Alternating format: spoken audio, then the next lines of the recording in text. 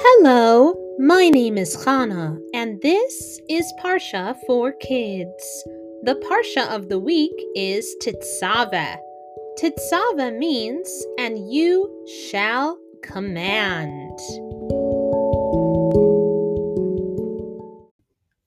But who is commanding, and what are they commanding? God was commanding Moshe to tell Bnei Yisrael to take shemen zayit zach, or pure olive oil, to light the menorah. Shemen zayit zach is special because it refers to the very first drop of oil squeezed from an olive, and only those first drops of oil are used to light the menorah.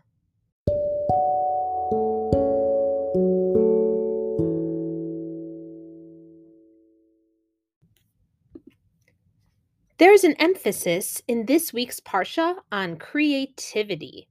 What is creativity?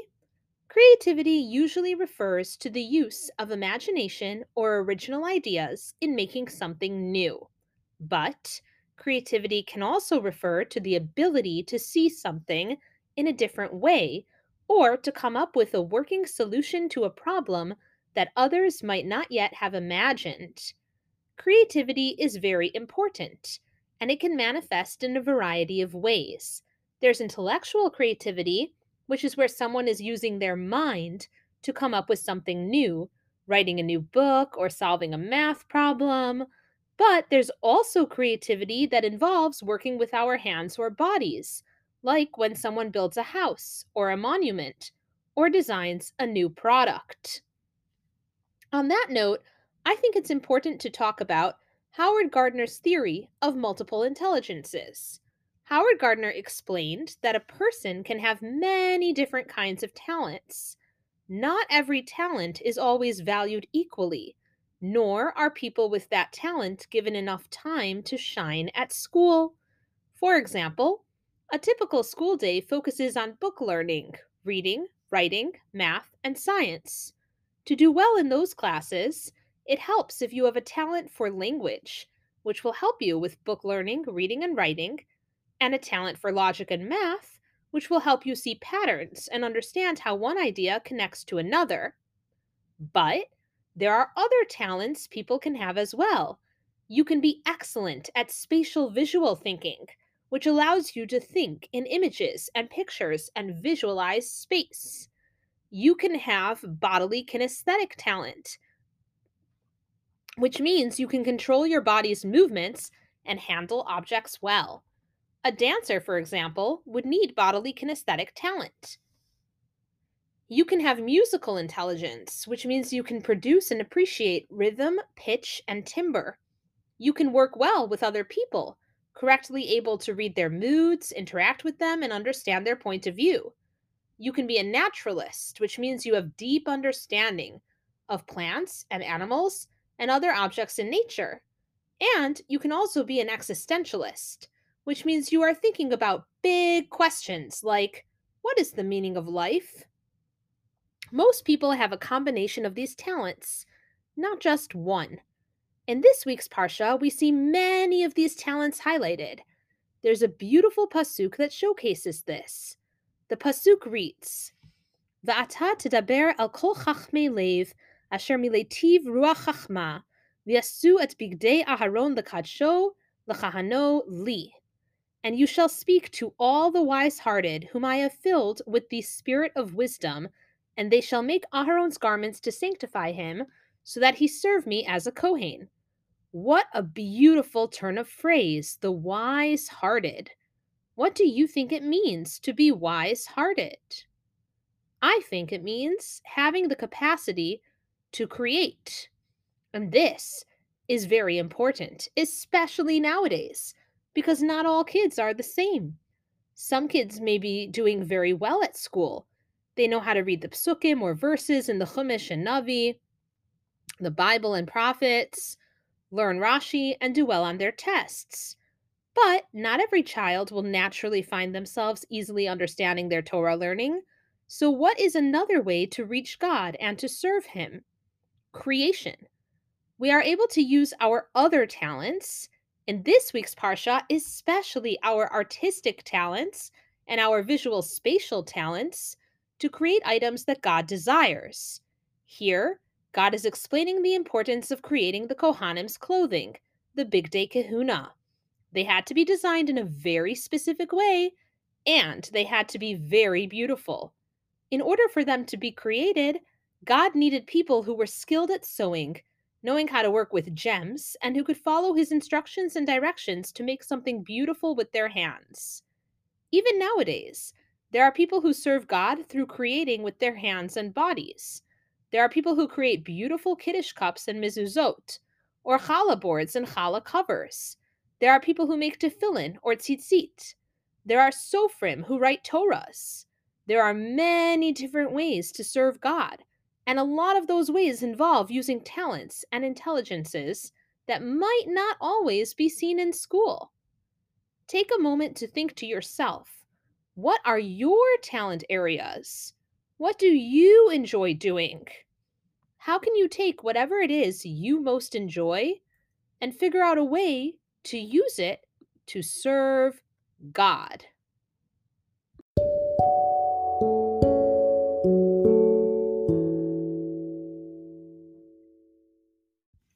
There's also an emphasis in this week's parsha on beauty.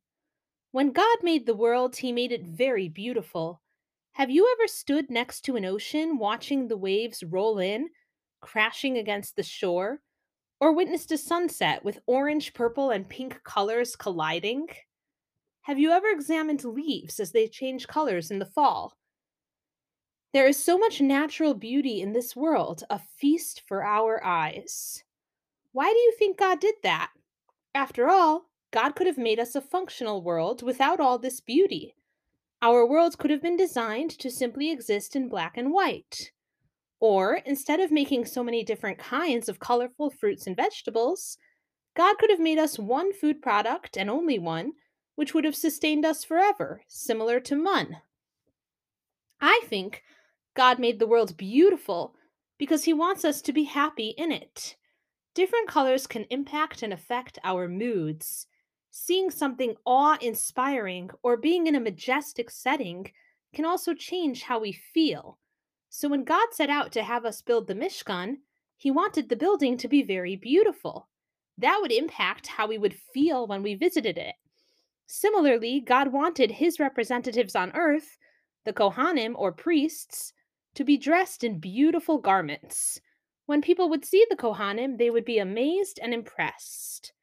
There were two different kinds of Kohanim: the Kohen Hedyot, which means the regular Kohen, and the Kohen Gadol, or high priest, which means the Kohen who would have additional special responsibilities.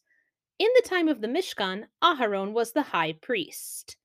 This is the clothing that the Kohen Hedyot, or regular Kohen, would wear: kutonet, a large white shirt made of linen that reached down to the Kohen's ankle; mechnasayim, pants that were short and woven of white linen; migba'at, a hat that was made up of a long white band of linen woven around the Kohen's head; avnate, a belt that was very, very long, wound several times around the Kohen's waist, and made of many colorful fabrics. Altogether, they had 4 garments. A Kohen Gadol had 4 additional garments. Choshen, a breastplate containing 12 colorful gems, representing the 12 tribes of Israel.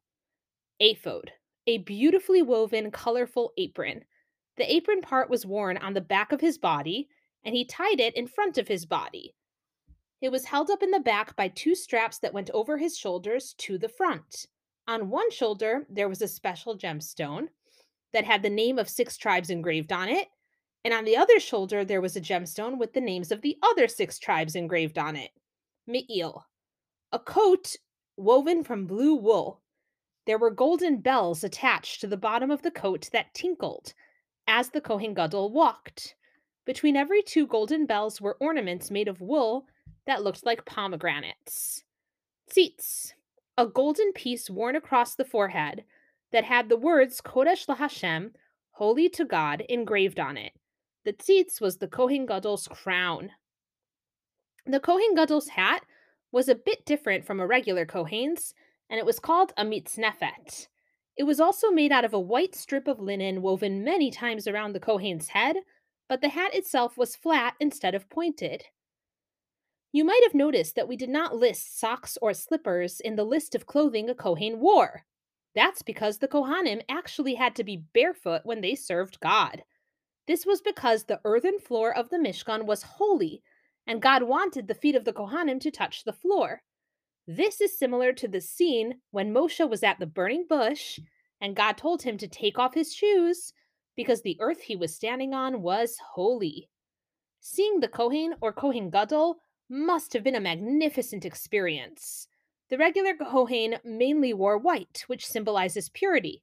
The Kohen Gadol wore a variety of colors, many of them in jewel tones, which would have impressed the nation and made them feel like they were in the presence of royalty. Seeing the Kohanim would lead Bnei Yisrael to feel respect not only for them, but for God, since they were God's representatives on earth. In your own life, how do you use beauty to serve God? Perhaps you have special Shabbat and Yom Tov or holiday clothing that you wear. Is there anything else you do to connect with God through beauty?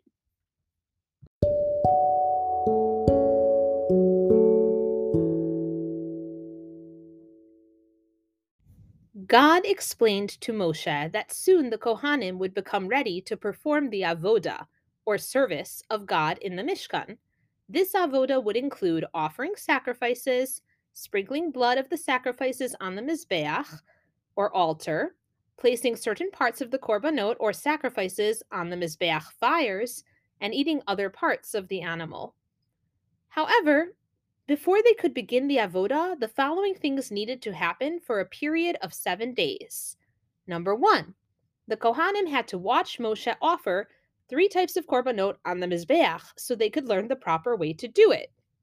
Number 2, they needed to dip themselves in running water like from a spring to purify themselves. Number 3, Moshe needed to anoint them with shemen hamishcha, holy oil. Number 4, they had to put on the Bigdei Kehuna every day. If you think about it, this makes sense.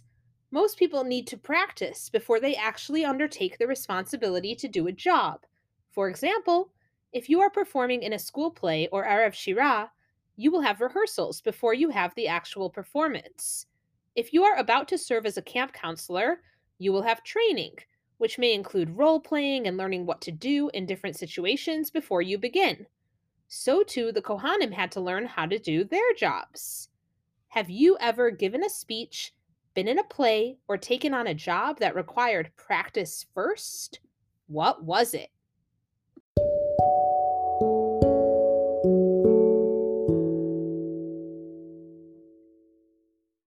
The last thing God talks about in this week's parsha is the Mizbeach HaZahav, or golden Mizbeach. It was made of wood coated with gold and located within the Kodesh section of the Mishkan. Ketoret, or delicious smelling incense, was offered on it daily. Animal sacrifices were not offered on it.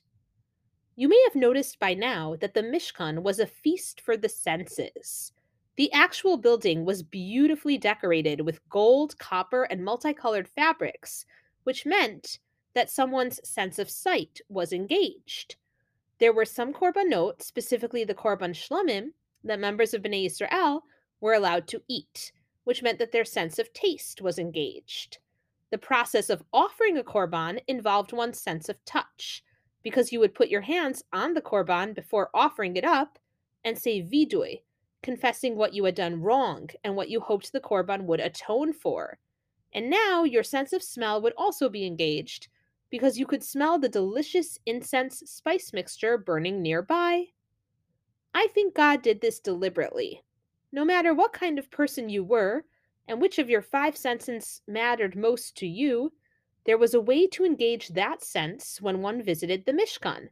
This would enable every single type of person to connect with God.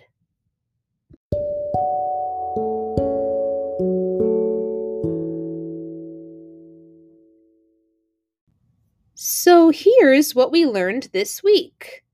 God values creativity. This week's parsha focuses on people who knew how to work with their hands to create beautiful garments, which is a different skill from reading or doing math. No matter what skill set you have, there is a way for you to connect with God. God values beauty. The Mishkan and the garments the Kohanim wore were all extremely beautiful to enable people to feel impressed and amazed. God values practice. The Kohanim were not allowed to do their jobs until they first prepared for 7 days and learned what to do. God values engagement. He wanted to make sure everyone in Bnei Yisrael could be engaged with all of their 5 senses, so he designed a Mishkan experience that would do just that.